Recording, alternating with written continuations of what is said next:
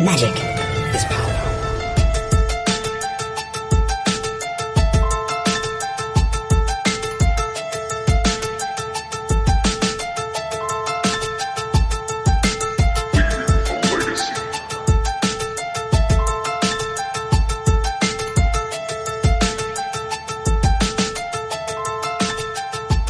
Hello, everyone. Welcome to another episode of Leaving a Legacy. My name is Patrick. I am your legacy newbie. With me this week, as always, Mr. Jerry Me. What is up, Jerry?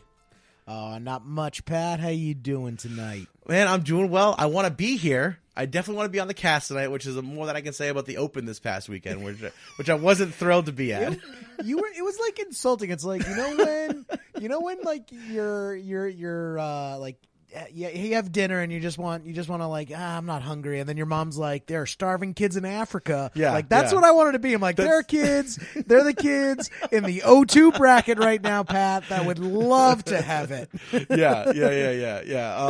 Yeah, I do feel a little bit bad about that. It is probably, in a sense, also partially a coping mechanism, just to like so you don't get too hyped about yourself. But also, I was just like, oh man. I know if like I knew I was doing well enough where like I'll probably have to come back for day 2, and like I wasn't really planning on coming back for day 2 because I already had plans that day, so it didn't exactly work out there. Like every round you'd come over and be like, how'd you do, Pat? And you'd be like, I won.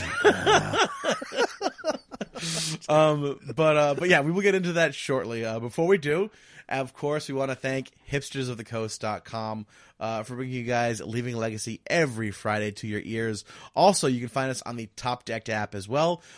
Jerry, I can give a little Top Decked app plug right now. I used it this weekend for the SG pairings, and it was fantastic. I did not have to go to the pairings board. I didn't have to refresh the page that SCG had that was working intermittently. I just got the push notifications to my phone and the email right to my phone, and I was like the first person to my table every round. It was the best. Yeah, I actually saw a bunch of people using it, and they all pretty much were echoing the same insight. Yeah. So yeah, good on Lincoln. It's definitely making tournaments more enjoyable. Oh yeah. The big thing, Pat, is you got to get to that seat first, so you face the clock. So you're not like craning over, like when you do like that rubberneck to see how much time's left in the rounds. I never really have to worry about that. I finished. I'd say 80% of my rounds in 2 games with 30 minutes left on the clock. That is not an exaggeration. I am dead serious. I think I only had 2 game 3s in day 1 and 9 rounds of Magic. And it was wonderful. But all right. Also, if you want to support the show directly, you can visit patreon.com/leavingalegacy. You can support the show for as little as $1 an episode. We have some awesome rewards, stickers, shoutouts, playmats, and more. We also have this is in, I wouldn't even call this in beta yet. This is an alpha. Jerry and I have a new project that's coming along for you guys. That is a couple projects. Actually. Yeah. So, but the big one that I'm really excited about is supported by the Patreon that we get, and all of our awesome patrons in our Patreon family. So, I'm really excited to bring this to you. It's a new project. It's in a different medium than we've worked in previously. So that's also really exciting. So, I don't know. Just keep your ears out, keep your eyes out, and details will be coming shortly. But I'm really excited for that. So. All right. It's the Leaving a Legacy interpretive dance group, right? Of course. All right, so Jerry, why don't you introduce? We have an awesome guest this week. I got to meet her at the Open on day 2. She's a local player, plays out in the Boston area, I believe. I hadn't gotten a chance to meet her until Sunday. But Jerry, please introduce our guest. Yeah, we got the wonderful Abby on tonight. How's it going? Hello, thank you guys so much for inviting me to the chat. I'm doing pretty good. Yeah, awesome. I mean, I just thought, you had an awesome story to tell, just because you are, you played back in the day, but you've recently come back to Legacy. Is that correct? No, yeah, that's exactly it. I started playing like back in like 2004, 2003 time, and I like just really started playing Legacy like kind of more competitively than I was. Yeah, so I met you at Pandemonium, which is one of our local shops here. What was it, like a month ago, maybe a month and a half ago? Yeah, like a month and a half ago. Yeah, and you had like kind of just really gotten back into Legacy at that point, and you kind of had some duels from back in the day. But what kind of can you walk us through just what it was like coming back to Magic from being away for so long? What brought you back, and how was it putting a deck together, kind of from a mix of old cards and coming back to all these new cards that have been printed over the years? Yeah, no, totally. I actually got back into Magic.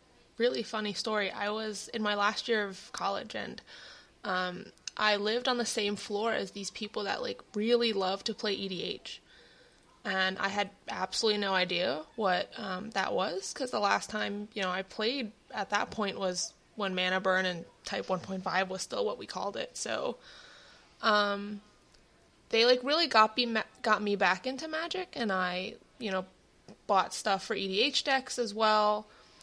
And the reason I decided to really start playing Legacy is because I started like falling out of love with EDH and Modern and things like that they were playing. I just had a lot of these older cards like the Badlands and stuff like that, and I just wasn't using them. And I love Reanimator. I found out that I had 4 EDH decks. Every single one was Reanimator. I made the original like really crappy Gristlebrand deck that used like Fury of the Horde, and that was miserable. And I was just like, you know what? I want to reanimate Gristlebrand, and that's exactly why I made Red Black. Nice. I pulled it together for GP New Jersey, actually. I like pulled all my EDH decks, put them in a backpack, and like Sunday took like a bus down to do the like Sunday double like rewards challenge thing, and I was like on the bus pulling things from EDH decks to throw into a sideboard. It was hilarious. And I ended up going 3-1 that day, and I got me another duel, which was awesome. And I fell in love with the deck more. Awesome. So wait, it was like so it was a side event, and 3-1 was enough to get a duel, or was it like several events? No, it was one side event. One side event going 3-1 gets a duel. That's pretty damn good. Yeah, it was like 400 tickets and got me like a plateau. And that was like, I mean, it's like a plateau, but still, that's technically a duel. Technically a duel. Bera, who we had on a couple weeks, would definitely argue for Plateau's inclusion in the ranks. No, yeah, his like red-white. I like listen to that. Awesome. So, what kind of draws you to Reanimator? I don't know. I just I like, for some reason, even like back in the day when I like played Standard during like Ravnica and Kamigawa block, like Goryo's Vengeance was my favorite card, for sure. Oh yeah. I have no idea why. Just the idea of like cheating and not having to play lands is kind of cool. That's why I love Manaless Dredge, but I just don't have the like balls to be able to play it because I need the mana as like a safety net. Yeah. Oh yeah, you were telling me on Sunday about like the Standard deck that you played back in the day with like Dark Confidant and Reanimator targets. Yeah. That was awesome. Like my brother actually made the deck, but he like we used to play together all the time, and the Dark Confidants and stuff were all mine. And it was super cool. It was like the Greater Gifts deck. That showed up kind of competitively a little bit, but it had like a little bit of tweaks, and that we just really needed the draw power that Dark Confidant gave. So even if we had to eat like 6 life for, flipping a Kakusho, it doesn't feel as bad. Because you're just going to like gain 10 after when you Goryo's Vengeance him or through the Breach him. Yeah, exactly. Oh, that's awesome.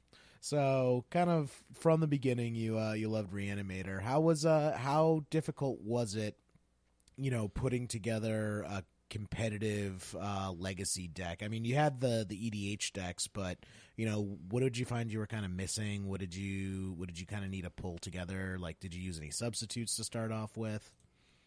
Honestly, I literally had the entire red-black list. Oh, really? Oh, yeah, that's convenient.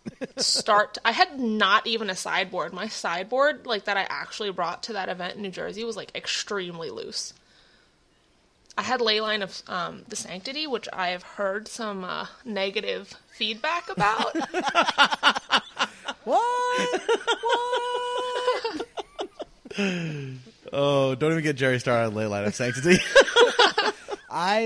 So both Adam Cohen and Jason, two of my fellow Sneak and Show cohorts who have been huge proponents of Leyline of Sanctity, both came up to me at Star City Games on Sunday and were like, "Yeah, man, I think it's time to cut Leyline of Sanctity from the sideboard." And I was like ready to break down in tears. I'm like, finally.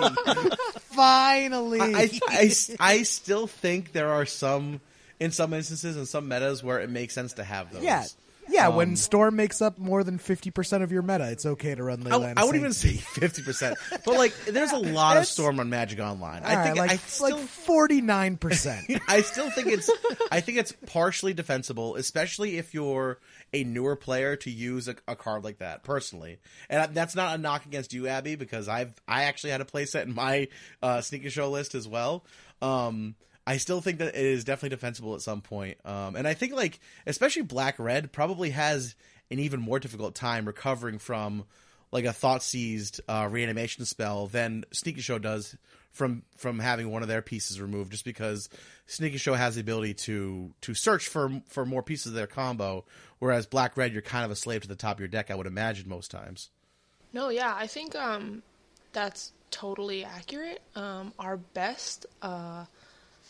draw is kind of the mulligan if we don't get it. So I think if that happened, and that actually did happen to me at the Open, I got Gitaxian probed and then Cabal therapied, and that really didn't feel good. Yeah.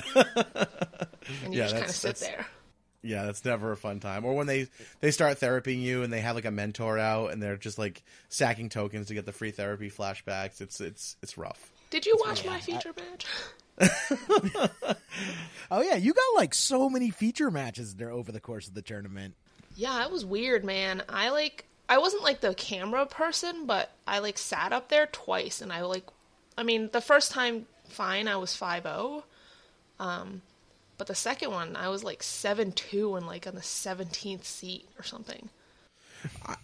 Did you find it a little bit unnerving, even though you're not in like on camera, to be up there singled out playing your match?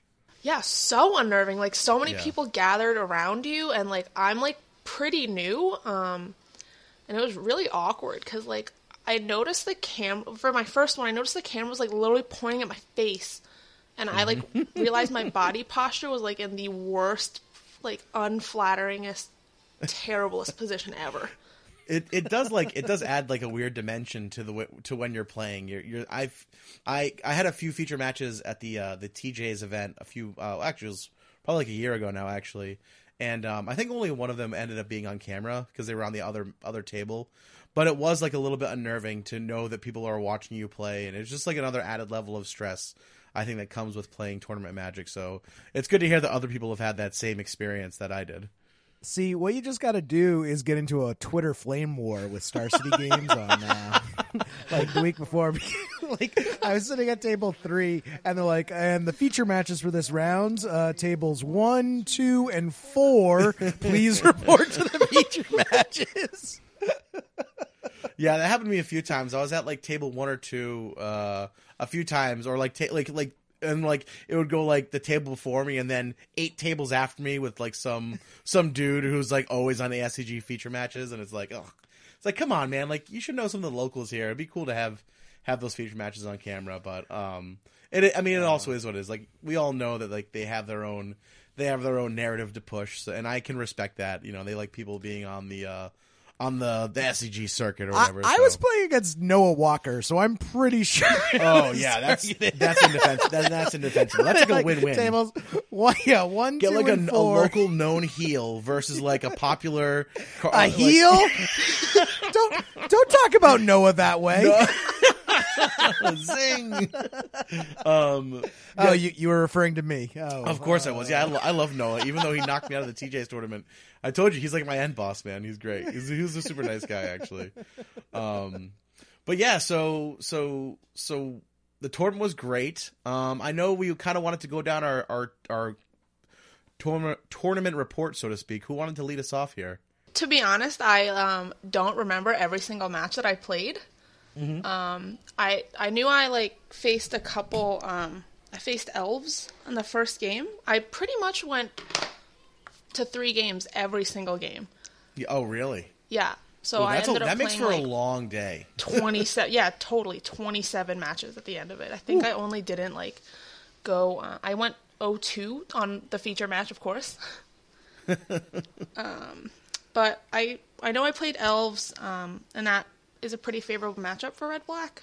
Mm-hmm. When I reanimated Iona on the third game, and there was really nothing that guy could do. So,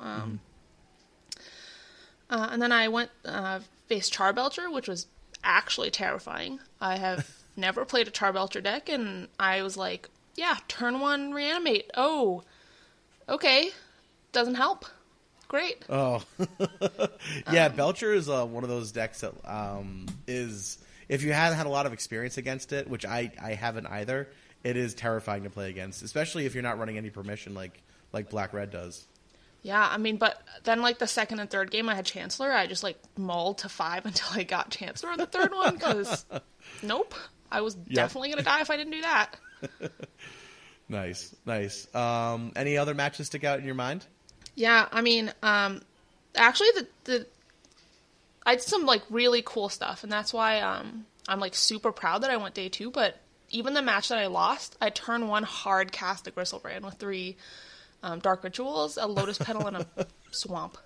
That's amazing. And that was pretty awesome. That's fantastic. I know. And then, but I immediately got Caracas because I was playing Death and Taxes, but I mean, it just still felt pretty good. Whatever. You know, it's a moral victory. Yeah, it was pretty great. And then my very last match of day 1, so I was like 6-2 at the time, so it was, one of us was going to day 2. I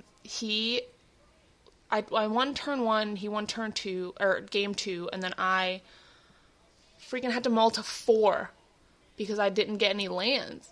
But then on my 4th was the nut hand. It was Lotus Petal, land, reanimate, and tomb.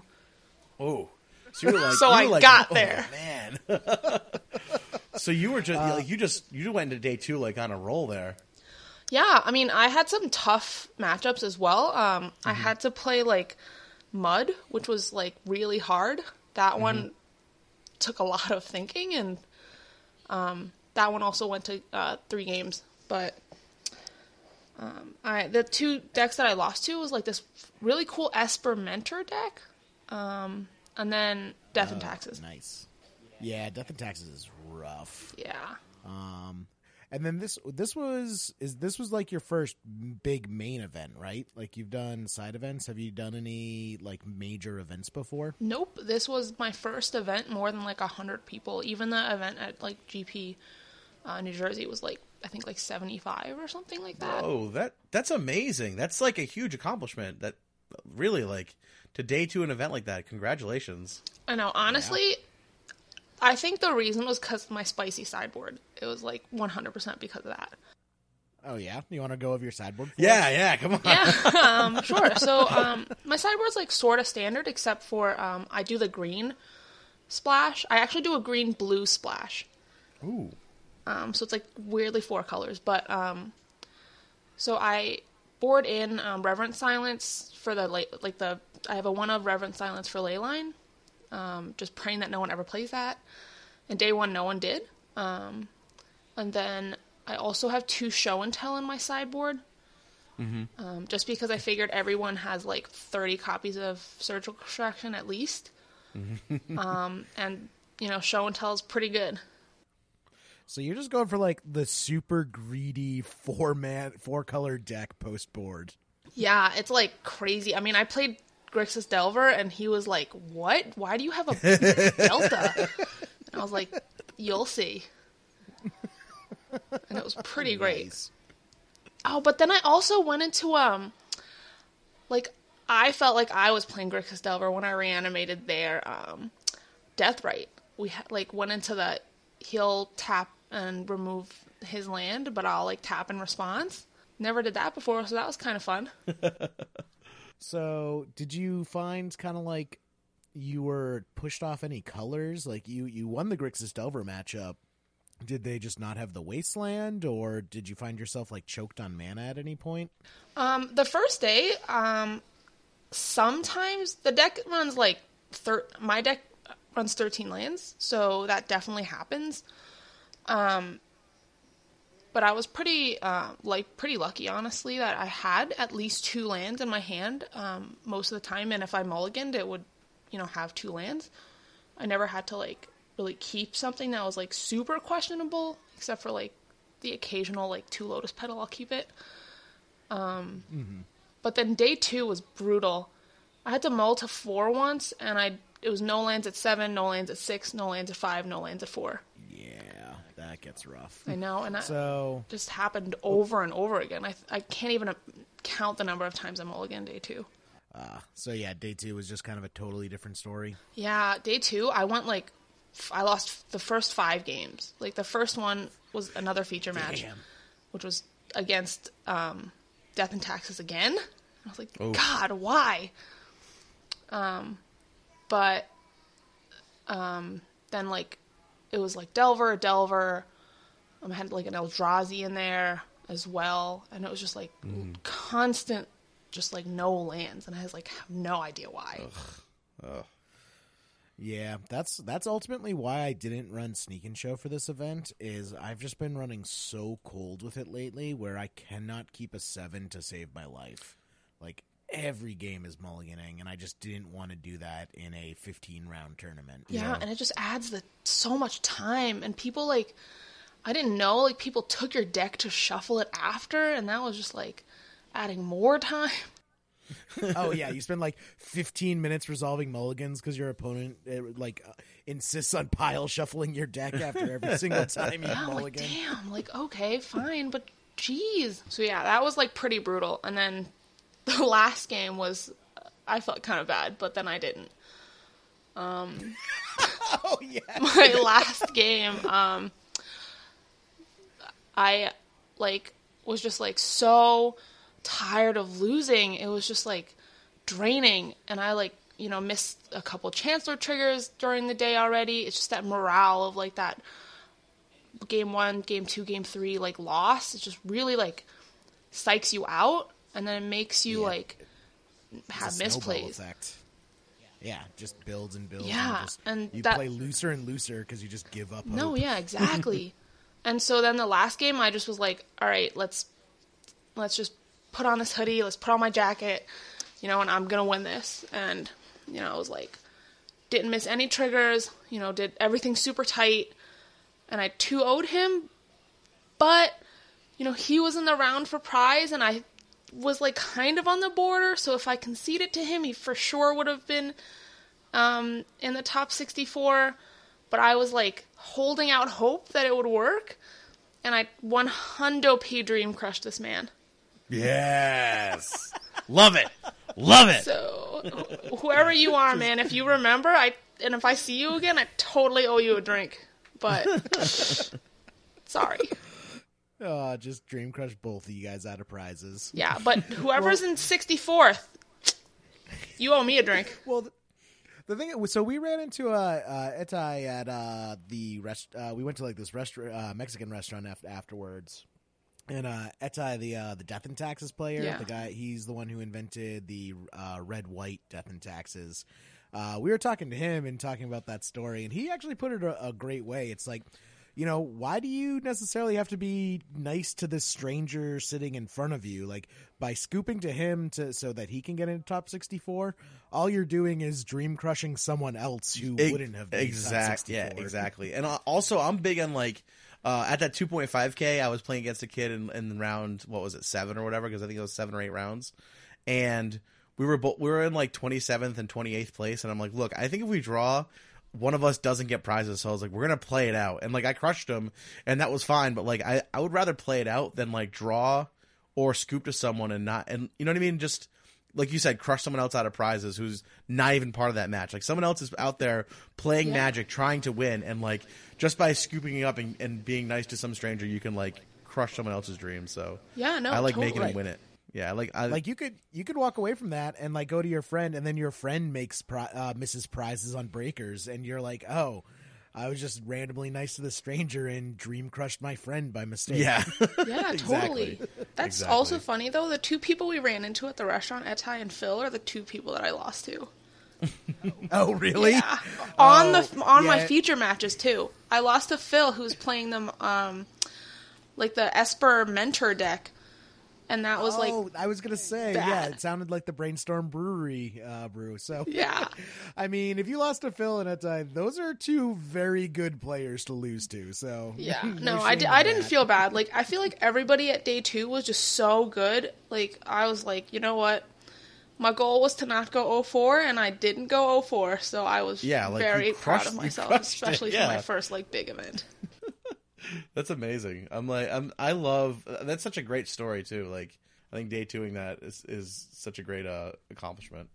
No, thank you. I mean, I am pretty proud, and I think that like shows Legacy is totally accessible. I mean, I have been playing Magic for a long time, and but still, like, competitive Magic is not like super scary. And one of the nice things though is at this tournament, I fully expected to hear some like negative things to like because I'm a lady, but. Mm-hmm. Everybody was, like, super nice. I didn't get any shit at all during the day, and that was, like, very refreshing. Because I remember when I was younger, that is not true. That's a really interesting, and I mean, I don't know how deep we want to get into that, but, like, have you seen sort of a shift to be more welcoming to women overall? No, I think it has. I mean, I still occasionally get the derogatory, like, something, like, rude or something, but...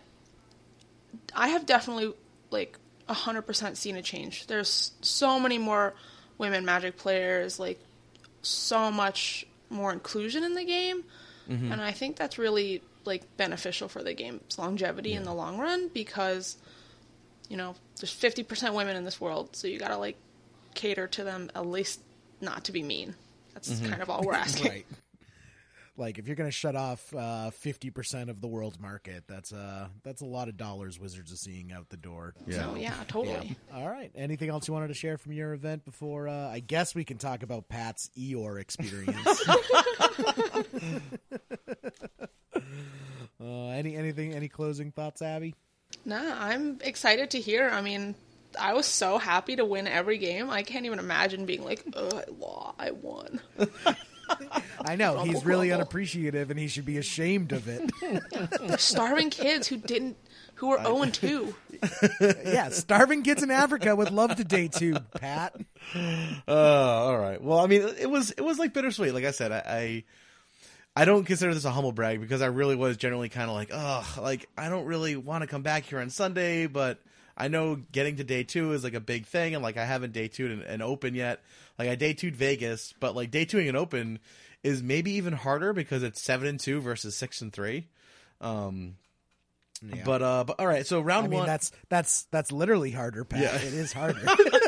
Well, I also think, and this is going to sound stupid, but I think the level of competition at an SCG Open is probably a little higher than like your Grand Prix, even if it's all the way in Vegas. Like, I think your level of play is just a little bit higher in that event. I would say compared to Vegas, because you're just going to get so many people who are like, well, I'm here, so I might as well play the event. Right. Or people who are like, oh, I'm going to make a whole weekend out of it, who are traveling to the GP because it's in Vegas, rather than like they want to top 8 it, you know?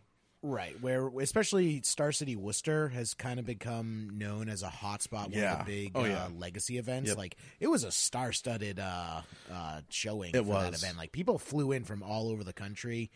Some of the best legacy players in the country were at that event. Yep. So the competition in the room was really high. Yeah, it's making me feel real good for day 2ing.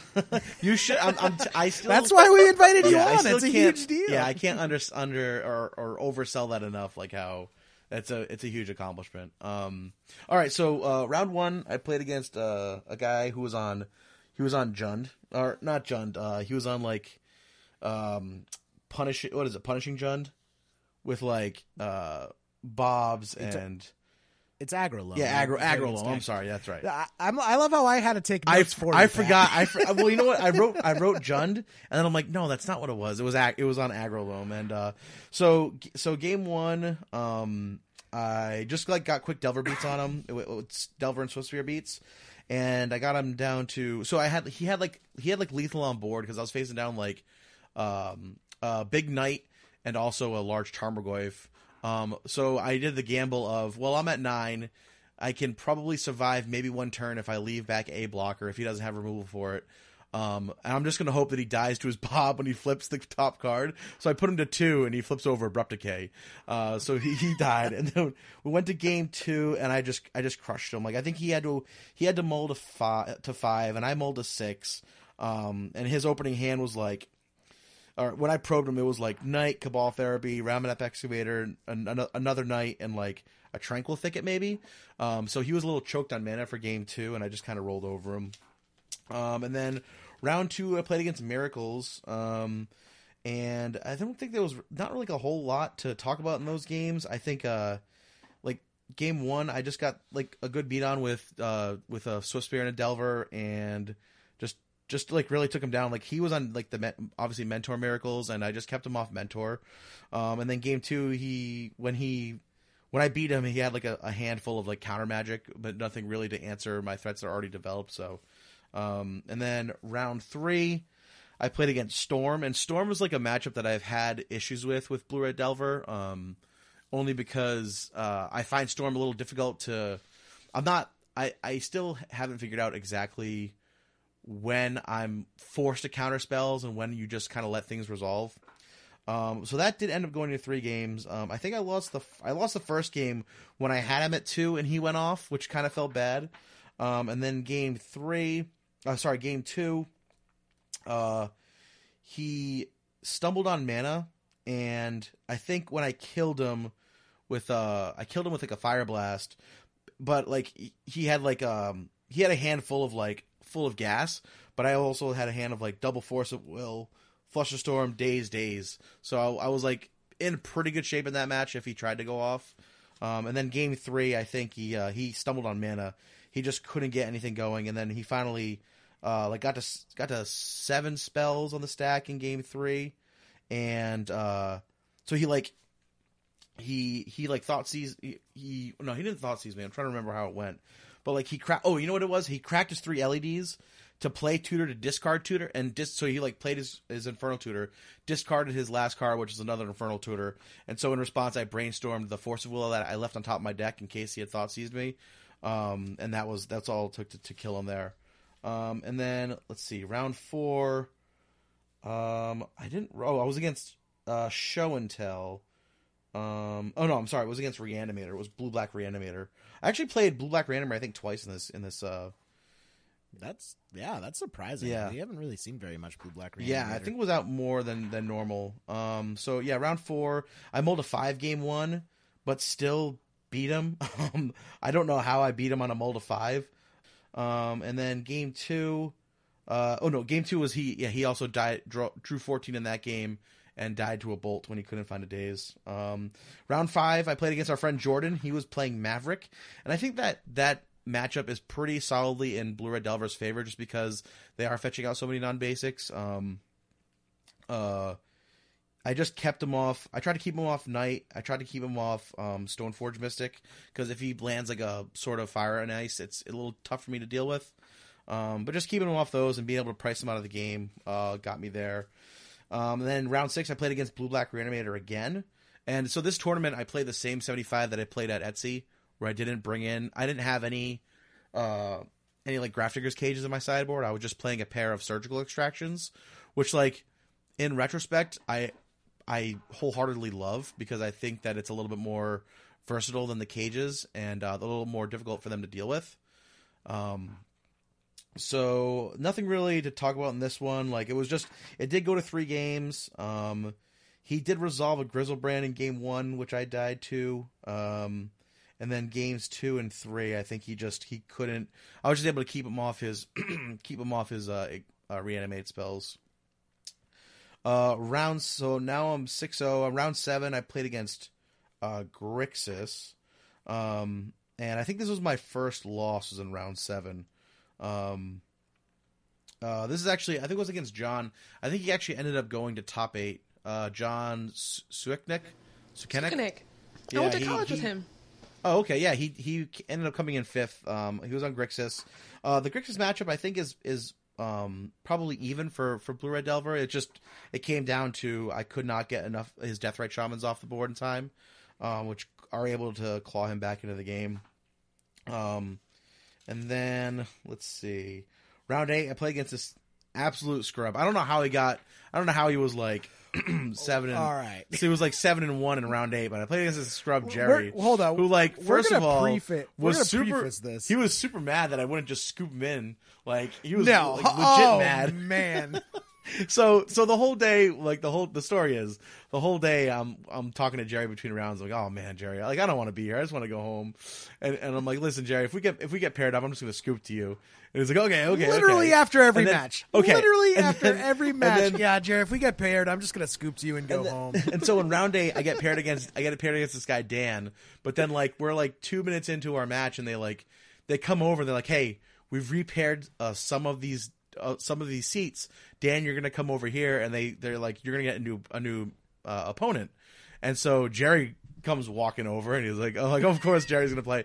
And so as we're shuffling, I'm like, he's like, so you can scoop to me? I said, no, Jerry, you're gonna have to beat me. You're gonna have to earn the win. Yeah, with a twinkle in your eye, like wink, wink, nudge, nudging. No, I'm laughing because I'm gonna make you beat me. I'm not gonna like just scoop to you. Yeah, no, not how I heard it. Yeah, well, because you heard it as ooh, free win. You were already thinking about the next round. You weren't even thinking about the guy in front of you.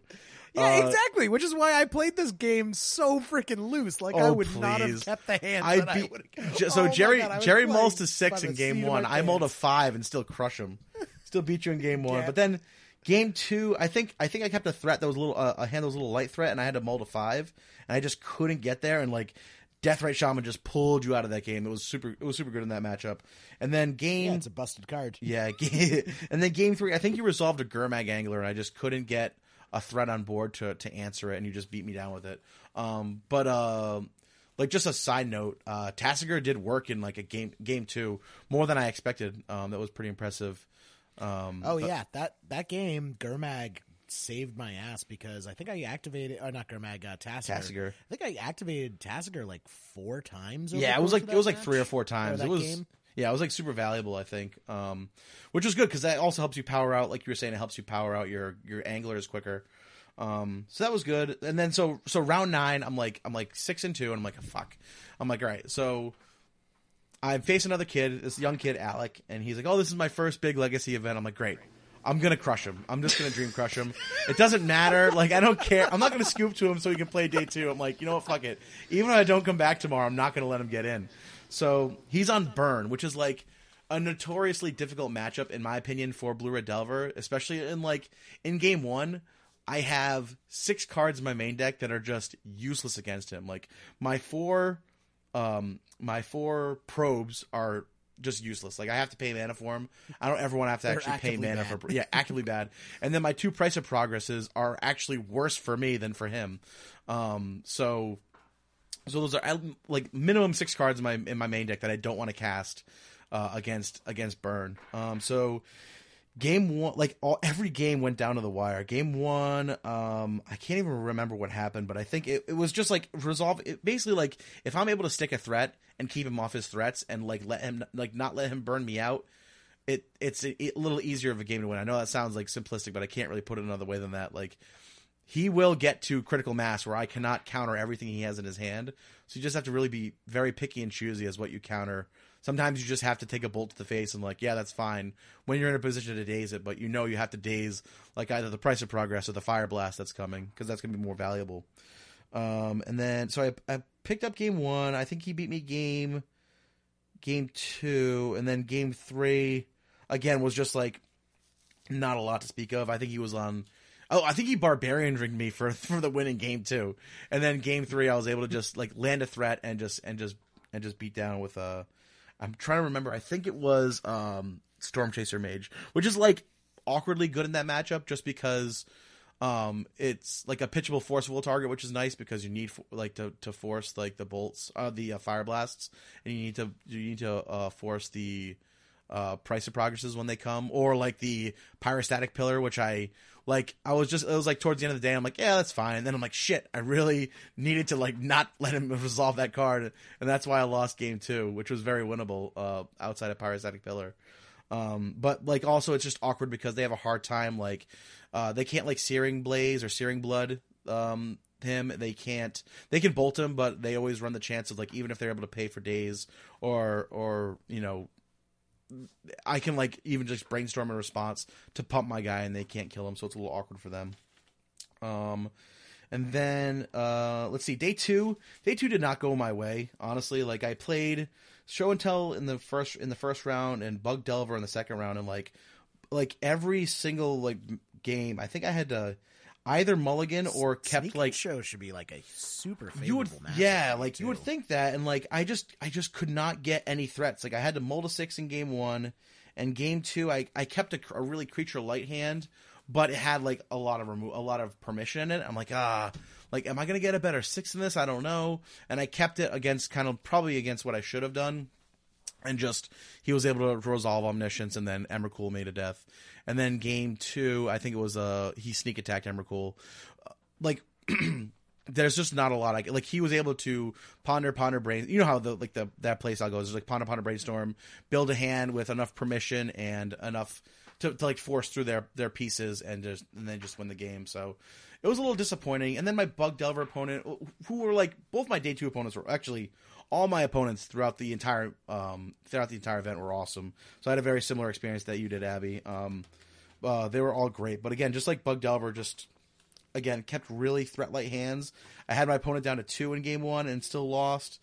And then game 2 was just kept a threat light hand and just couldn't get there. So it was a little bit of a sobering experience in day 2. Like I was, you know, not like super excited to be there, and I think I wasn't playing my best Magic, and then kept some pretty loose hands. So it just teaches me to be a little bit more aggressive with my mulligans, I guess, and you know, when I'm playing that kind of Magic. But at the same time, like being able to be 6-0 on day 1 and then end up day 2ing, still making day 2 was really exciting in retrospect, and I am proud of that.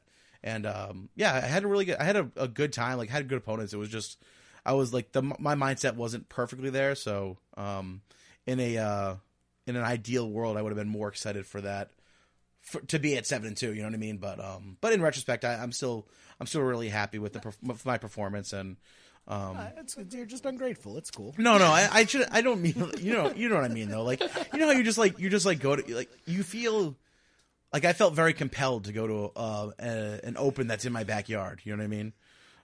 It's hard to turn that down, and just I wish like things in my personal life weren't so hectic, so I could dedicate more of my mind space and like my free time to a hobby where like I feel like I sacrifice a lot of my family time to play. You know what I mean? If I go out and play an event, it's like literal time out of like the very limited time I have with my wife and kid. I know I always complain, I like bitch about it, and I don't mean to go on and on about it, but that is like a real factor in my life. Is like, do I want to spend the day with my wife and kids who are like I really don't get to hang out with my wife like at all throughout the week because we work opposite shifts, or do I want to go play Magic? And that's really really hard to get my mind in the mindset of like, oh yeah, I'm definitely gonna go play Magic today. So. But anyway, it was a really good event. I got to see a lot of great people.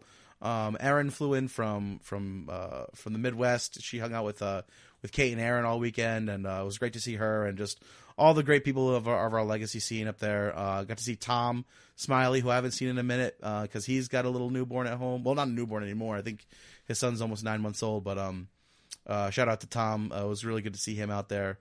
But yeah, it was a good event. Round turnovers were good, and yeah, I look forward to the next one, man.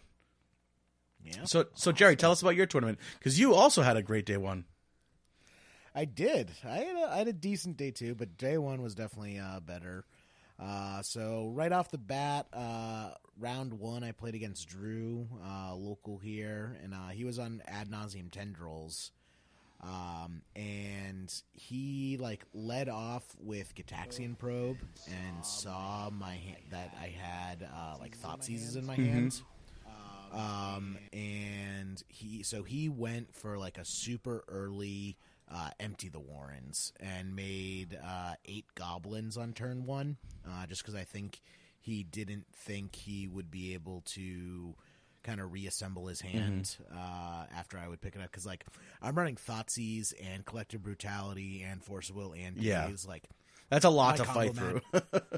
Right. And, and also just for, I was playing Bug Delver, again, the one I've talked about on the cast for the last couple episodes that I've been running through several events. And before we get too far into it, did you change anything in the main deck, or were you pretty much running the 60 you've been talking about? So last minute, I trimmed the third Thought Scour for a Dismember, and that Dismember was actually huge all day. Yeah. Like, I killed so many Gurmag Anglers. Like, it came. I was really happy with trimming the Thought Scour for the Dismember. It was an all-star. Okay. And then the other change was I cut in Engineered Explosives in the sideboard, so I went from 2 Engineered Explosives to 1 Engineered Explosives. For a Liliana the Last Hope. But other than that, my list was the same from when we talked about it a couple weeks ago. So back to the action. Game 1, so it's Ad Nauseam, and he just goes for a super early turn 1, empty the warrens, makes 8 Goblin tokens, and I just go Deathrite Shaman. And thank God Deathrite Shaman's a 1/2 for some godforsaken reason. Because it's the only reason why I lived in this game. I was able to just like block with Deathrite Shaman, and I Thought Scoured myself and super luckily hit a Gurmag Angler off the Deathrite Shaman, putting a creature in the graveyard. So I was able to fetch out a Tropical Island. With my Deathrite Shaman, I eventually played like a second Deathrite Shaman, and I was able to stabilize on 2 life because I hit that Gurmag Angler with the Thought Scour. So I was able to stabilize, get it so he couldn't attack with his 8 goblins. They just weren't quite enough, and I was able to just like claw my way back into the game and eventually just take the game from him. And then game 2, he mulled to 6, and I just had like Thoughtseize, Daze, Force of Will, Delver of Secrets, and he just couldn't do it. So that was round 1. Round 2, I played against Jake, who was on Red Black Reanimator. And game 1, I just had like Daze, Force of Will at all the perfect moments. Game 2, I mulled to 6, and he just straight up had the God Hand, and he just steamrolled me. And then game 3, he mulled again, and I was worried a judge was gonna come over and like pull me aside, because looking at my hand, I'm be like, man, I would be suspicious if I saw my hands. Like when the game ended, I had 2 Force of Wills in my graveyard, and my hand was Force of Will and 4 Dazes. Against the Red Black Reanimator. I'm just like, man, this looks suspicious. So I was able to take that one just because I got super lucky on my draws. Round 3, I played against Joe, who was on Grixis Delver, and it was the Deathrite Shaman matchup, and I won the die roll. So, Pat, you want to take a guess as to how my match went? I have this feeling of like you echoing in the back of my head. Well, when I won the die roll with Days backup, I won, and when I lost the die roll, my opponent had Deathrite Shaman with Days backup, and he won.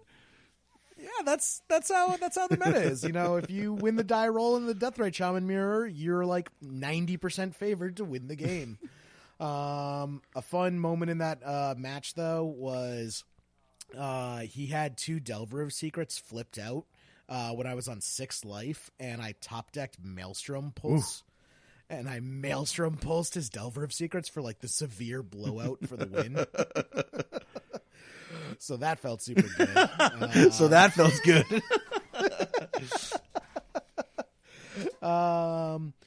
So round 4, I played against Daniel Miller, who I actually found out later is the Dan Miller. He's pretty well known Miracles player. Super nice guy. He was actually one of my favorite opponents. He was the opponent I was paired with before I got repaired and had you as an opponent. Oh, Yeah, really? Yeah. He's a super funny guy. Like, we just had like a great rapport going back and forth. Like, we were making jokes. Like, you know how you just have those opponents that you just like instantly click with, and you just have the same sense of humor, and it's just a fun game no matter who wins. Shout out to his ridiculous tokens, by the way. Yeah, he had from like the Operation Desert Storm Dan Quayle card. He had his so all of his tokens for his mentors were like, he always had the Snow White one is like a picture of Snow White doing a line of coke. It's like it was funny. It was really, so he was an awesome, one of my favorite people to play against the entire day. But he was on Miracles. And so we were playing the games, and I forget what happened game 1, but he took it. Game 2, I brought in Liliana the Last Hope, and I ended up playing her, and I ulted her.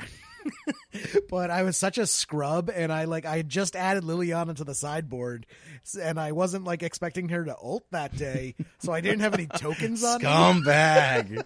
Oh. But he was nice enough to loan me his Entreat the Angels tokens for my zombie tokens, and that Liliana ult is backbreaking. Like, I don't know anything that can come back from that. Just like an automatic 2 zombie tokens that doubles every turn. Like you can't beat that. So I was able to take that matchup pretty handily. And then game 3, it came down to I had a Gurmag Angler and a True Name Nemesis in play, and he had 2 Entreat the Angels in play, and we're racing back and forth. And he unexpectedly absenced for 0 my Gurmag Angler, which is like blew me out for the win game 3. So that I picked up my first loss round 4. But I mean, if I had to lose to anyone, he was a good guy to lose to.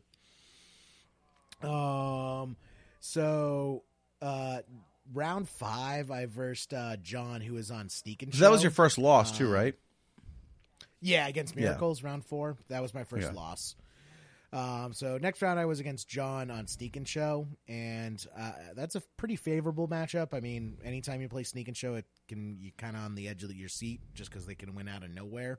But just with my Delver of Secrets, Fast Clock, and the counter magic and discard, it's pretty favorable. But we ended up having this super complicated judge call. So what I'm like almost 99% sure happened is he thought it was his end step, but it was really his main phase, because I think we like got distracted by an announcement or something. So both of our attention was away from the game for a minute. We come back to it, and he's in the middle of resolving a brainstorm.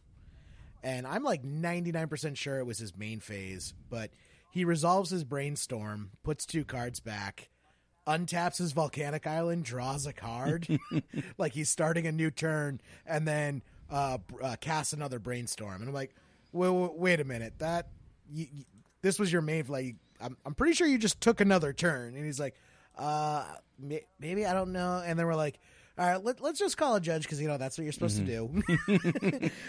And we call a judge over, and the judge comes over, and he's like, all right, it's the easy fix. We're gonna count the cards, and we're gonna figure out what happened. And like, we're like halfway through the game at this point, so both of us have cast like multiple cantrips.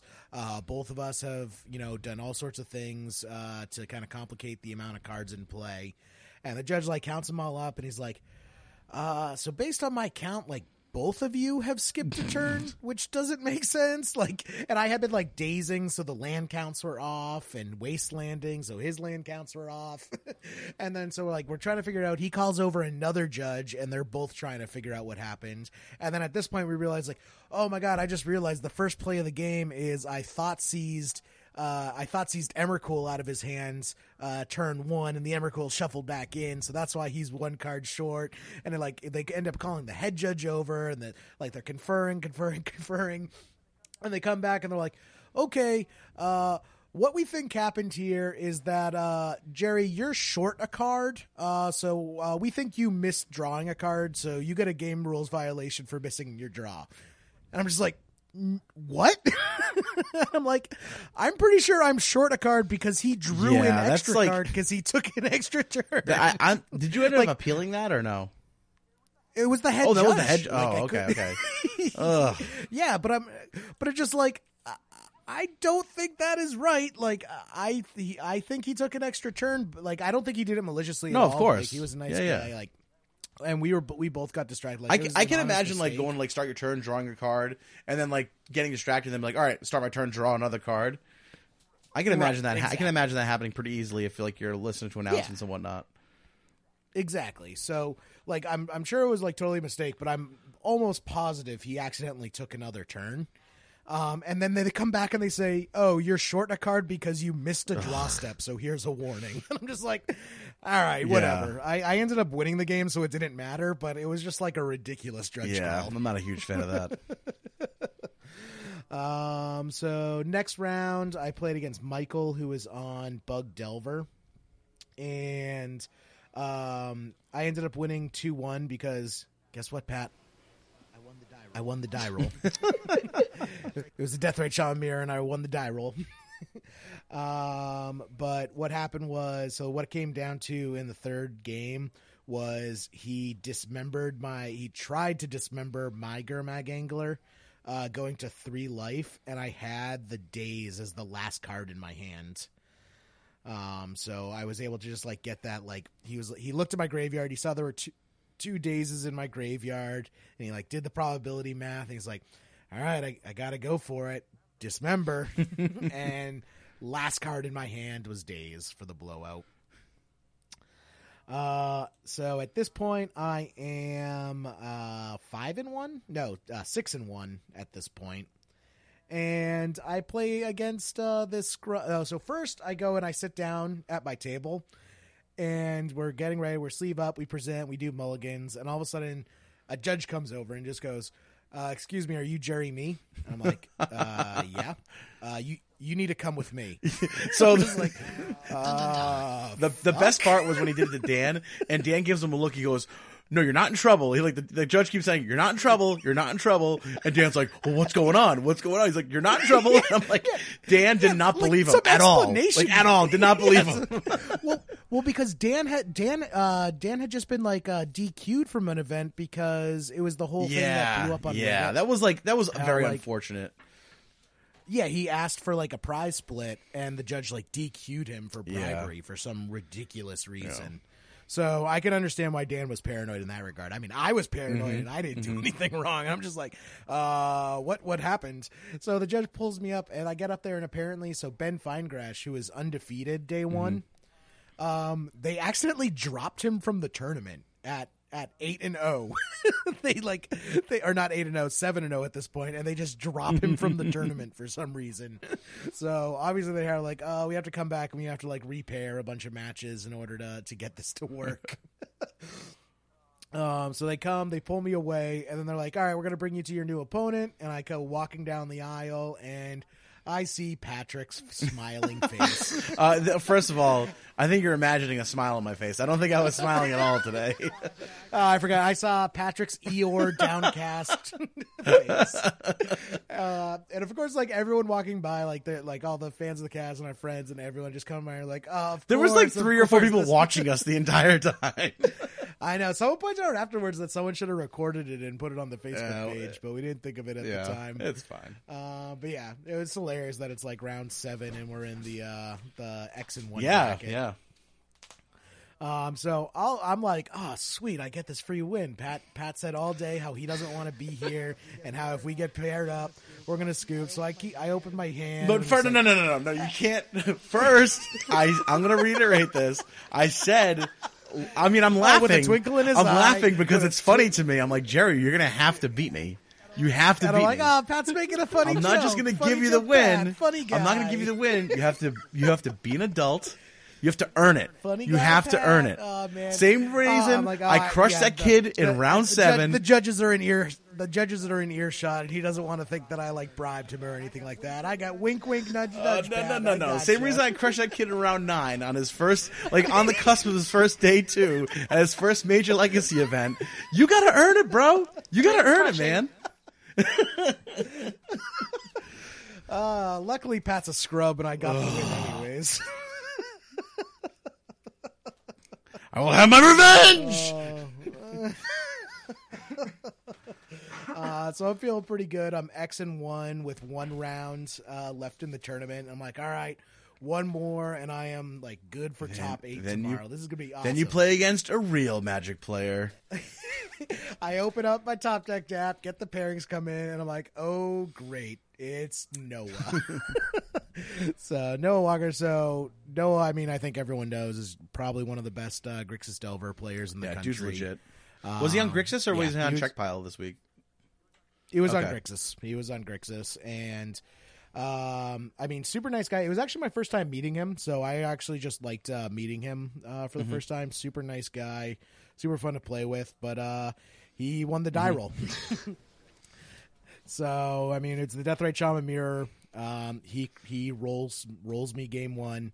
Game 2, I roll him. I brought in like the Life from the Loam out of my sideboard, and I just like I waste locked him, and then got True Name Nemesis with Umazawa's Jit on it, and just like rolled. I'm getting the tinglies. Yeah, it felt real good.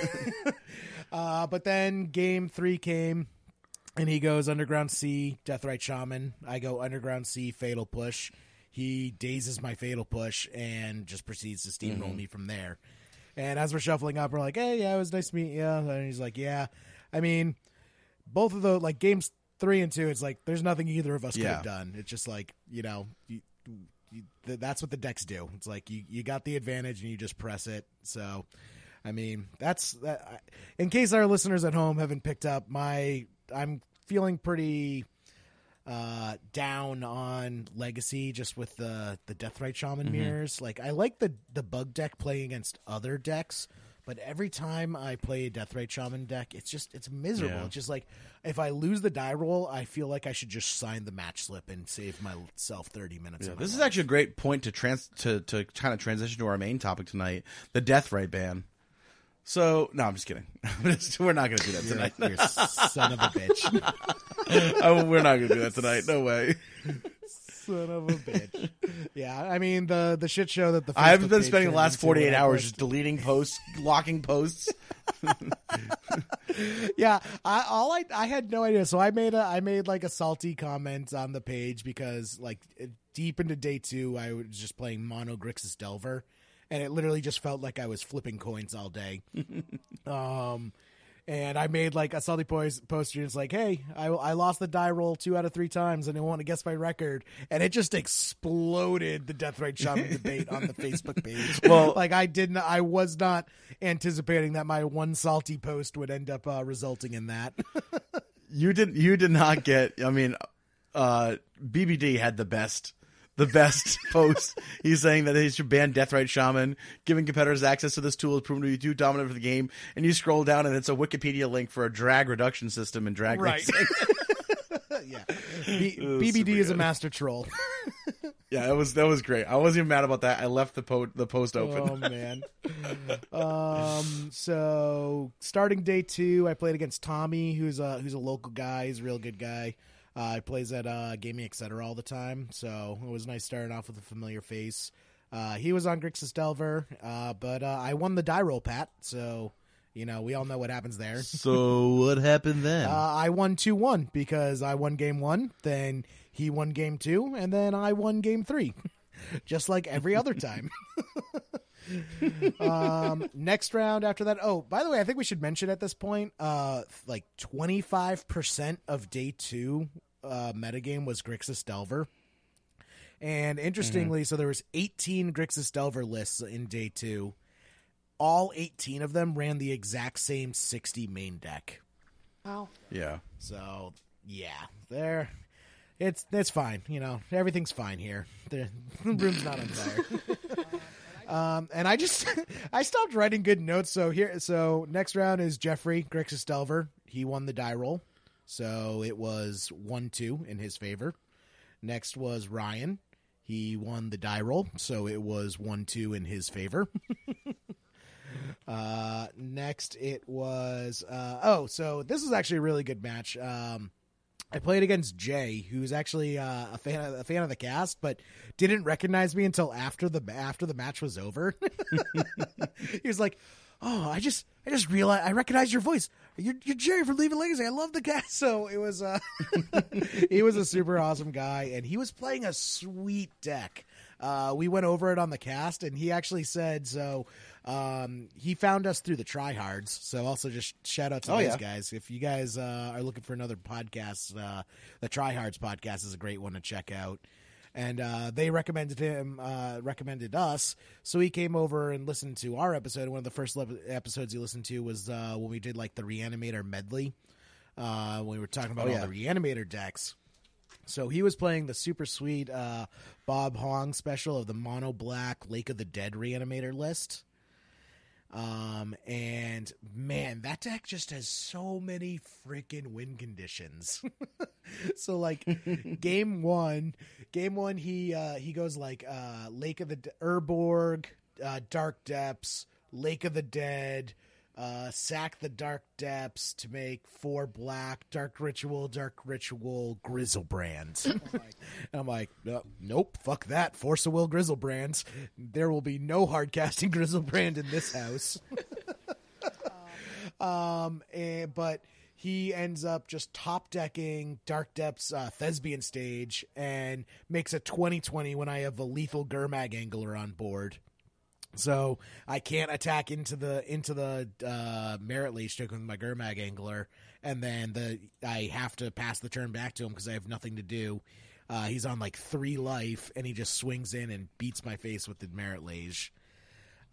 Game 2, he blows me out of the water with the pre-game effect of Leyline of the Void, which is a like ridiculous card against me because it just completely shuts off my Gurmag Anglers and Tassigers as well. It pretty much neuters my Deathrite Shamans as well.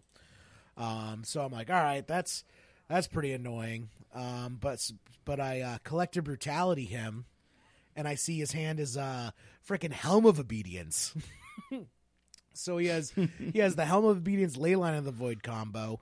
And he has like land, Dark Ritual, Reanimate, Iona.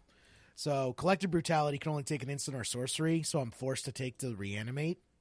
And I'm like, all right, I got to find an answer for this Helm. Luckily, he needs 1 more land to go off because he only has 3. And the turn before he draws his second land, I rip Pithing Needle off the top of my deck. So I like Windmill Slam, Pithing Needle, name Helm of Obedience. I'm like, yeah, this is great.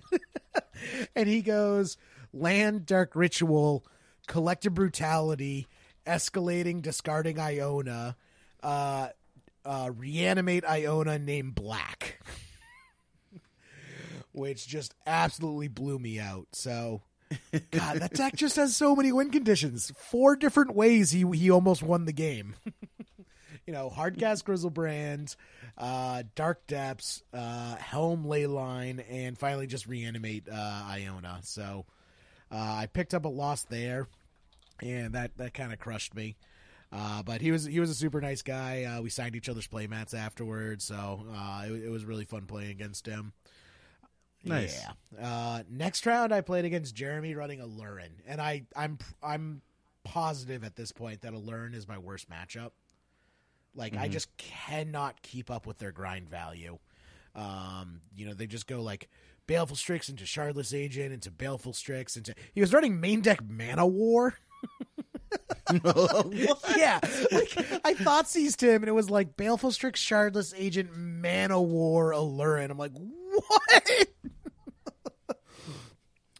So, I mean, that... He easily 2-0'd me, just because, like...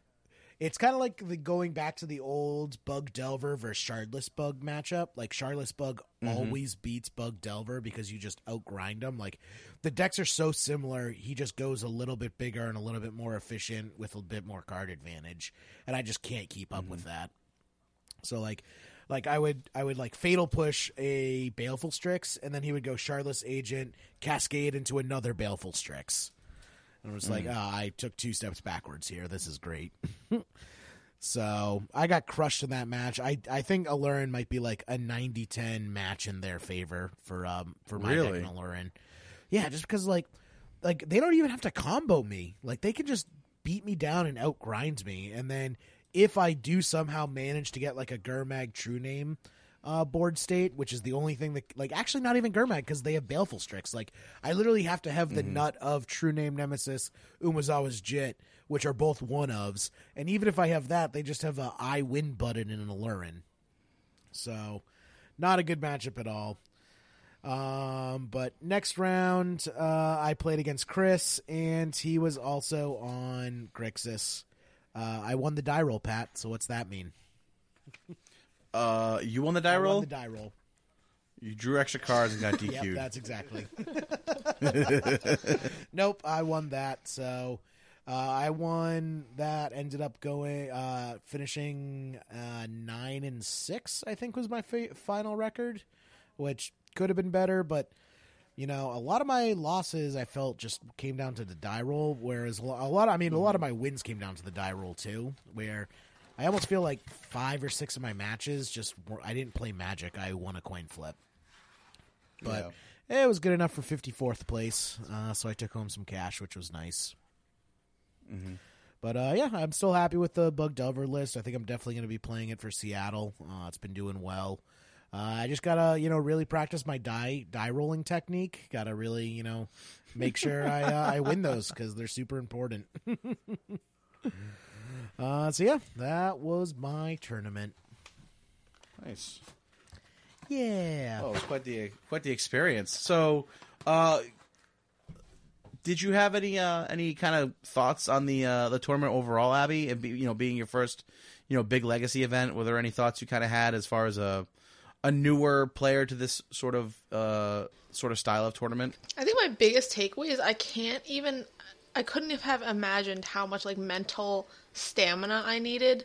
By the end of it, by the end of that first day, I was like, oh my god, I can't. If you want me to remember a trigger, it's just not gonna happen. It was so brutal. And then the second day, I can't. I didn't know morale played so much into it, but I was just like, wow, this is really crappy. Just you mean having you said your first few matches didn't go your way. Yeah, and then just after that, I was just like, nope, I'm done now. Yeah. Yeah, because I started the day at 40th place. Someone that listens to the cast, Chris, he Facebook messaged me. He's like, good job making day 2 your 40th, and I was like, that's so cool. Yeah. The deck did not pan out, and so I was just so sad, but then the last game I pulled it together somehow against Miracles, but So speaking of places, I didn't realize this, but apparently at the end of day 1, Pat, you were in 25th place, Bryant Cook was in 26th place, and I was in 27th place. And I'm like, day 2, I'm sitting there talking to you in the morning, Pat, and Bryant just comes up to us and just goes, oh, looks like we got a regular me sandwich. I was like, what the fuck are you talking about? I saw the picture afterwards, oh, that makes more sense. Yeah, it was really cool to be in the top 32, going into day 2. But I have the same feeling as you, Abby. I wish I could have converted on my opportunity there. And I think just if I keep grinding and keep learning and keep working with the format, I will be able to take advantage of being in a good spot after day 1, Yeah, no, I can't believe how much I learned. It was incredible. I just really play mostly at Pandemonium, and the decks that we see are obviously Grixis Delver. I played a lot of Grixis Delver. I think I played 4 or 5 games overall with just Grixis Delver. So, but I really only play Delver variants and Miracles. But at the tournament, there was so much more variety of decks I have never seen before, never played against, and so that was an awesome experience. And nice. Learning how to sideboard, also an art.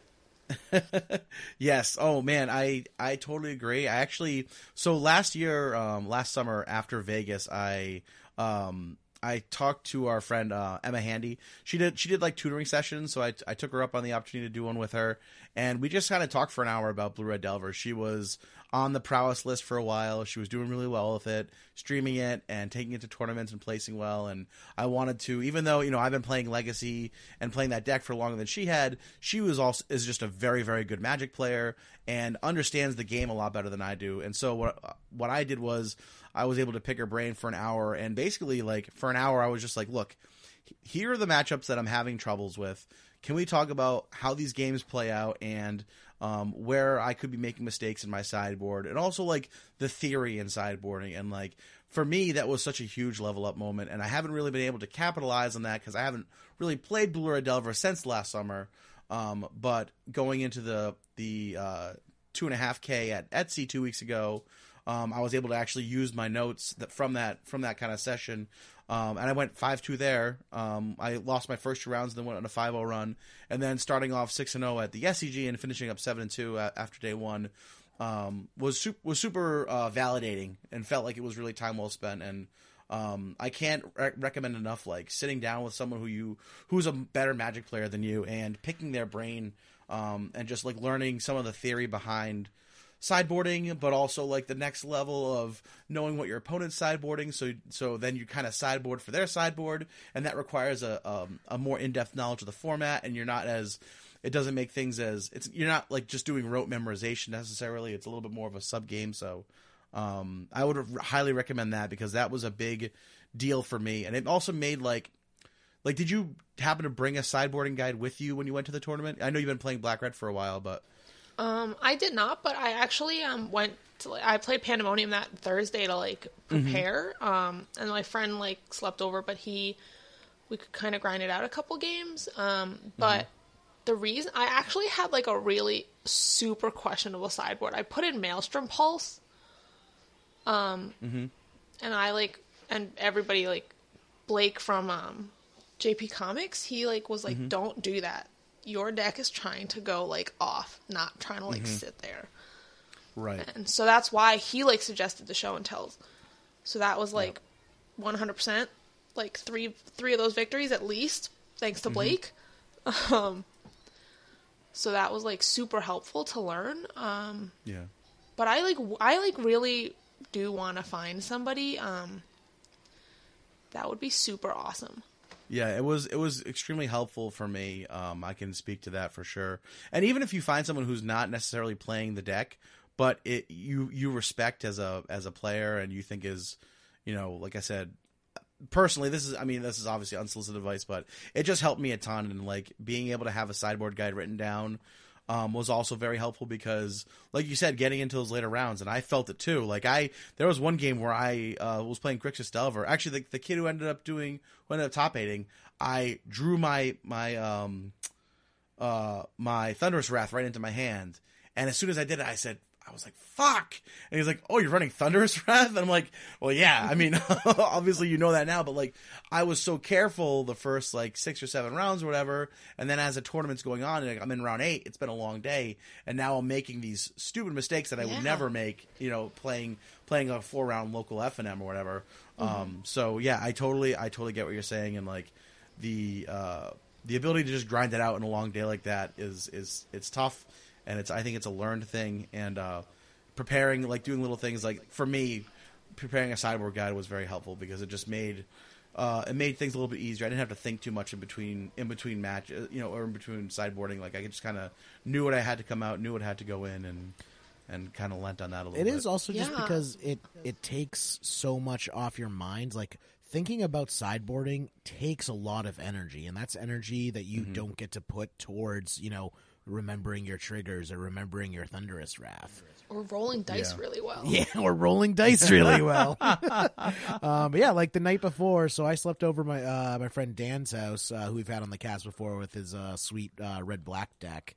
And it was also our friend Josh Higgins slept over, who was running Red-Black Reanimator, and we were up until like 11 o'clock the night before making sideboard guides for each other, just like talking it out. And, you know, Josh, who actually ended up top 16ing the Classic, he scrubbed out of the Open, but he ended up top 16 in the Classic, and he could not say enough good things about the sideboard guide. Like, Yeah. One of the right. Oh, I'm so jealous. Yeah, yeah. Right now, if you want to be better as a player and you are not making a sideboard guide for yourself before tournaments, that is one of the easiest things that you can do that will have one of the biggest impacts immediately on your success in tournaments. Mm-hmm. Hundo P. If anybody wants to help me, I am so open to that. Hit up Josh. I made him a sweet one, and it worked out really well for him. So yeah. Talk to people, throw it up on the Facebook group. Like that's what I love about the Leaving a Legacy Facebook group is people are so willing to help each other. Like throw your deck, throw your sideboard up, say what you think your guides are, and I'm sure there will be at least a couple people on there willing to lend their advice as far as how they think you should sideboard in certain matchups. Sweet. I think it's my the worst matchups for me are and all red black is Death and Taxes, and I was just I bricked both those games. So I have no idea who would win this. I've never played a Death and Taxes before, and I just looked it up online before playing, and I was like, maybe Elish Norn. Yeah, I mean, there are just going to be some matches that are almost auto losses. Like it's Legacy. There are some things you're just not going to be able to beat. And those are also that's part of your sideboard guide decisions. Sometimes you have to be you know what? It's not worth it to make this matchup, even slightly better because you get so much worse in all these other areas. Your sideboard plan is a dodge, dodge, or hope your opponent passes out in the middle of your game. Man. Yeah, but overall, I had a really positive experience there. So, was there anything else we wanted to go over before we got into our scoops and whatnot? We'll be going over we'll be going over the top 8, day 2 meta, etc. We'll be doing that likely next week. But I knew our tournament recap was going to take some time, so I want to make sure we give the tournament itself its due. But I think people really enjoy the episodes where we talk about our tournament runs, our week in Legacy, and to have 3 people in day 2 on an episode, I think is pretty exciting. So I hope you guys enjoy that for sure. Yeah, next week we're having Adam Falls on, who he actually ended up top 8ing the event with lands. So we're gonna go over kind of his experience in top 8 and day 2, and just kind of go over the meta in general. I think we're gonna focus a lot on day 2 next week for Adam, see how lands went, because with that many Grixis Delvers in the room, that's like a land's paradise. Well, yeah, I shouldn't say that. Blake, she made some great points on the Facebook page earlier today about how the Grixis Delver matchup is not nearly as easy as people think it is compared to their memories of lands versus other Delver decks. Oh, interesting. So, yeah. I'm curious as to what the reasons behind that. I'll have to check out her post. You probably deleted her post because it said Deathrite Shaman, Pat. Oh, yeah, I might have. Honestly, all right, for the people on the group, after the tournament, everyone's like, Deathrite Shaman this, Deathrite Shaman that, and listen, if it was one thread that was going to 120 comments, which we did have 1 or 2 of those, that's fine, but when every other post is Deathrite Shaman meme or Deathrite talking about Deathrite Shaman, I just put a post on listen, Deathrite Shaman threads are going to be deleted, and I've just been going fucking roughhouse on all of them. I posted that. It's been great. Literally as soon as you posted no more Deathrite Shaman post, the group became mono Deathrite Shaman. No. It was that before I posted that. It was that before I posted that. You know it's true. And everyone's saying I almost never mod that page because it's grown beyond our capacity sometimes to mod it super frequently. No. You almost never mod that page because you leave it to me to clean up all the messes. That's fair. Yeah, I leave the mod chat and I'm like, Jerry, figure it out. Yeah, I had to re-add Pat to our mod chat today. He's just I'm an admin and I had to get re-added to the mod chat. Because you're just I left that chat. What the fuck, man? Oh, man. All right, awesome. Well, let's get into our scoops then, Jerry. Who are you going to scoop in the top 8 this week? So these are kind of combo scoops and announcements. So our friend Warren, awesome guy, he is doing his yearly Legacy March Madness again. So that just got posted up on the Facebook page, and what it is he's been taking polls, interviewing kind of the brightest minds of Legacy, as well as posting polls on like Twitter and the Source and other various Legacy hotspots to kind of get an idea of what some of the most popular Legacy decks are and what people want to see. And just kind of like basketball March Madness, he made a bracket of these 16 Legacy decks and 64 Legacy 64 decks. Legacy decks. Yeah. I know basketball. Come on, Pat. It's Sweet 16, right? There's 16, right? That's after they get through the top 64 and the top 32. But yes. That's too much attention span for basketball for me, man. I mean, I don't even watch basketball, but I know what March Madness is. Anyway, I mean, this continue. is Legacy, so I'm in on this. So 64 Legacy decks, and it's basically just like regular March Madness, where fill out your bracket, and at the end, we're gonna find out, who came up with the perfect bracket.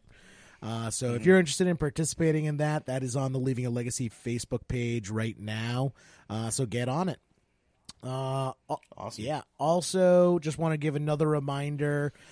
This Saturday, so actually the day after this episode comes out, Jeremy, our friend from Missouri MTG, his charity 5K out in Missouri is taking place. So that's going to be a loaded event. If you are anywhere near that event, you should go to it because the EV is insane.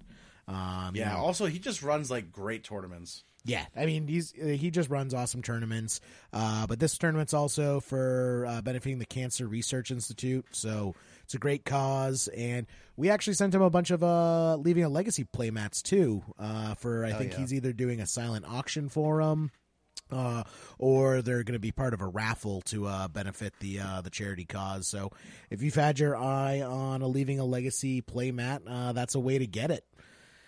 Nice. And then I just also wanted to shout out just all the awesome people at the event. Like, it was just awesome just seeing everyone, and in particular Zach for taking down the Classic again. Zach just winning left and right here.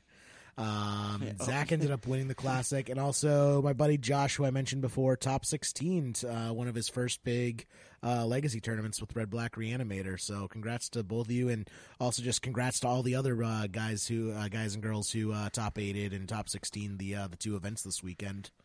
Nicely done. Abby, how about you? Who do you want to scoop into top 8 this week? Well, I mean, I want to really say thank you to everybody at Pandemonium who's been super nice to me. And, like, everybody that was just, like, genuinely, like, so nice at the tournament. Like, I couldn't believe it. Like, one of my friends was, like, telling me how everybody that I met was, like, super happy and, like, super glad to met me. And they said it was, like, really cool. So I'm, like, so happy to have met such a great community. And honestly, like, thank you guys. Even you guys, like, for inviting me to the cast. That's so cool. So, like, just everybody that's been, like, so awesome. Everybody I played against was, like, great. And so, super, super thankful for just an awesome Magic community coming back to it, especially. Yeah, well, welcome. Yeah, that's great. Glad you're a part of it. Yeah, and thanks so much for coming on this week. It was great to have you. Yeah, man, thanks. Anytime. All right, I'm gonna scoop in. I just want to scoop in this week. Tom Smiley, he was at the event. I saw him on Saturday. He was there on Saturday and Sunday, I believe. But he was like. He had all the positive energy and excitement that I should have had. He was just like giving it to me. He was super amped for me, really excited, and also like was really kind enough to send me some good kind of advice, and also like just positive vibes after I kind of crashed and burned on day 2. So I just wanted to scoop in Tom for just being a super awesome guy, being just extremely. It was extremely nice of him and generous of him to do that. He didn't have to be that way, and I just really appreciate it. It was very nice of him, and just wanted to give him a scoop in the top 8. Yeah, ditto. Same goes for me. Awesome. All right. Well, Jerry, do you have a die to roll for this joke game that we're doing apparently now? What do you mean apparently now? We've been doing it for months. Yeah, I know. But are you already sick of the joke game? I'm just sick. I'm sick of these die roll things. Why do you hate our fans, Pat? I'll tell you why. Because a lot of them are bad at jokes, Jerry. They're nice people, but they're bad at being funny. Okay, a lot of these jokes are duds. There's so many good jokes on this list. So many good ones. I think it's probably an overstatement. But so many good jokes. For some reason, I can't see the list. Yeah, I don't know why. I actually saw that too. That's weird. So we got an 8, but let's see if we can actually. Did you delete the list, Pat? Is that what happened? No, I swear to God, I didn't. I did not. This is a good one. Chris Stewart. Oh, this is a stupid. This is a good one. This is exactly what I'm talking about. This is a good one. What's brown and sticky? A stick. That is a bad joke. It's not even funny. Because you deliver it like a limp biscuit. Like, Jesus Christ, man. Have some candor. I'm deleting that comment, and we're going to go with the next one. Bob Champy, this is also a great. I love this joke. Oh, God. You don't get to say the jokes anymore because bad. you have no delivery. Where's your paunch? Come on. My paunch? Yeah. That's your word of the day. Look it up. How many? I don't think that word means what you think it means. I don't think Jerry. you mean what you think you mean. How many Dragon Ball Z characters does it take to change a light bulb? Just one, but it takes them 3 episodes. Just FYI, a paunch is the definition of a paunch is large or protruding abdomen or stomach. That is a pouch. Fuck you, Jerry. That is a pouch? No, a paunch. Paunch. I'm Wikipedia, not Wikipedia. I'm dictionarying this. Paunch, adjective. Comparative paunchier, superlative paunchiest. Having a paunch, okay. So that's not the word I was thinking of. There's another definition. Were you thinking of panache? Maybe. Maybe. What's the definition of panache? Oh, it's a French word. I don't know if we can find a. Oh my God, this is a nightmare. I'm so sorry, Abby. You had to be in this episode. Stop. No, it's funny. Something, all right. A panache is a coarse grade of sugar made in Mexico. So I don't. Yeah, that's not it. Definitely that. Panache is a French word. It means flamboyant confidence or style or manner. That's what I meant. That's the word that I meant. Jesus Christ, you're a mess. That's Jerry. what I said. That's totally what I said. You said, you absolutely said paunch, which means a fat belly. Listen, I'm a prolific reader, and I see these words, and they're great words, but I don't always sound them out loud all the time. Jerry, you know my old adage. Books are for nerds, right? So, all right. So, if you want to get a hold of us, you can find Jerry at JMEE3RD on Twitter. You can find me at Pat Uglow, twitch.tv/Pat Uglow is a stream, patreon.com/Leaving a Legacy. You can find us on Hipsters. You can join the Facebook group if you want to get lost in the nonsense of there, a Death Ray Shaman.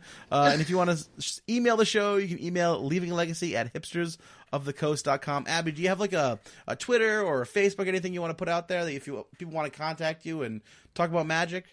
Sure. I have a Facebook. My name is Abby Lai. You should definitely message me. I don't really know how Twitter works, so I don't do that. That's fair. But awesome. I do have Facebook. I also have an Instagram account. I don't know what the information for that is either. So that's super helpful. Abby is a woman of mystery. Maybe you find her, maybe you won't. Also, my name is spelled Abbe, not to be confused as Abe, which is quite common when people read the match slip.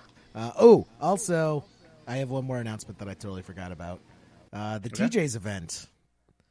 There's another TJ's Legacy event coming up.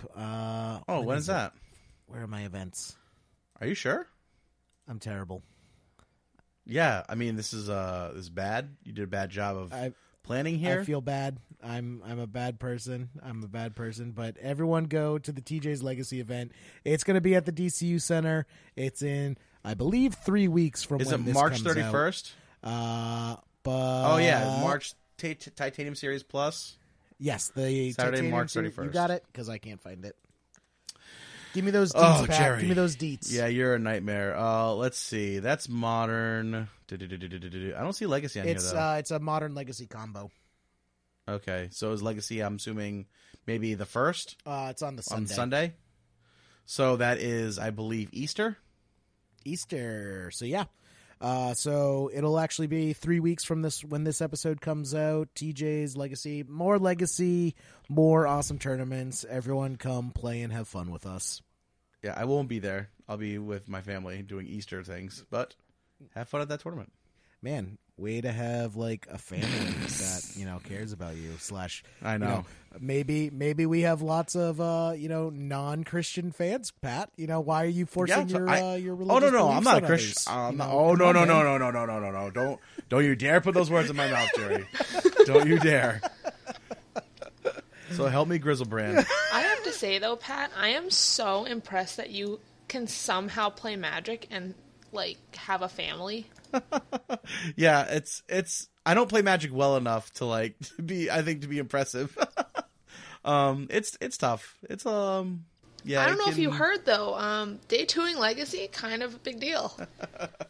Yeah, I feel like I was telling Tom especially too. Like I felt like I got very lucky. Like I drew the cards I needed to draw when I needed to draw them. But again, don't get me wrong. I feel I am proud of it. And I appreciate the kind words. It is difficult, I think, to juggle both. It's tough to have a hobby and a family, and I'm lucky that I have a really awesome wife who puts up with my the requirements or the time I have to put into the hobby. She puts up with that for me, and I do appreciate that. So, and thank you again. That's very kind. All right, well, thanks again, Abby, for coming on. It was super great to have you. No, thank you so much for inviting me. This is awesome. Yeah, this was so much fun. Wait, did we already sign off? Did I miss that? I didn't get my play. Oh wait, I don't do that anymore. All right.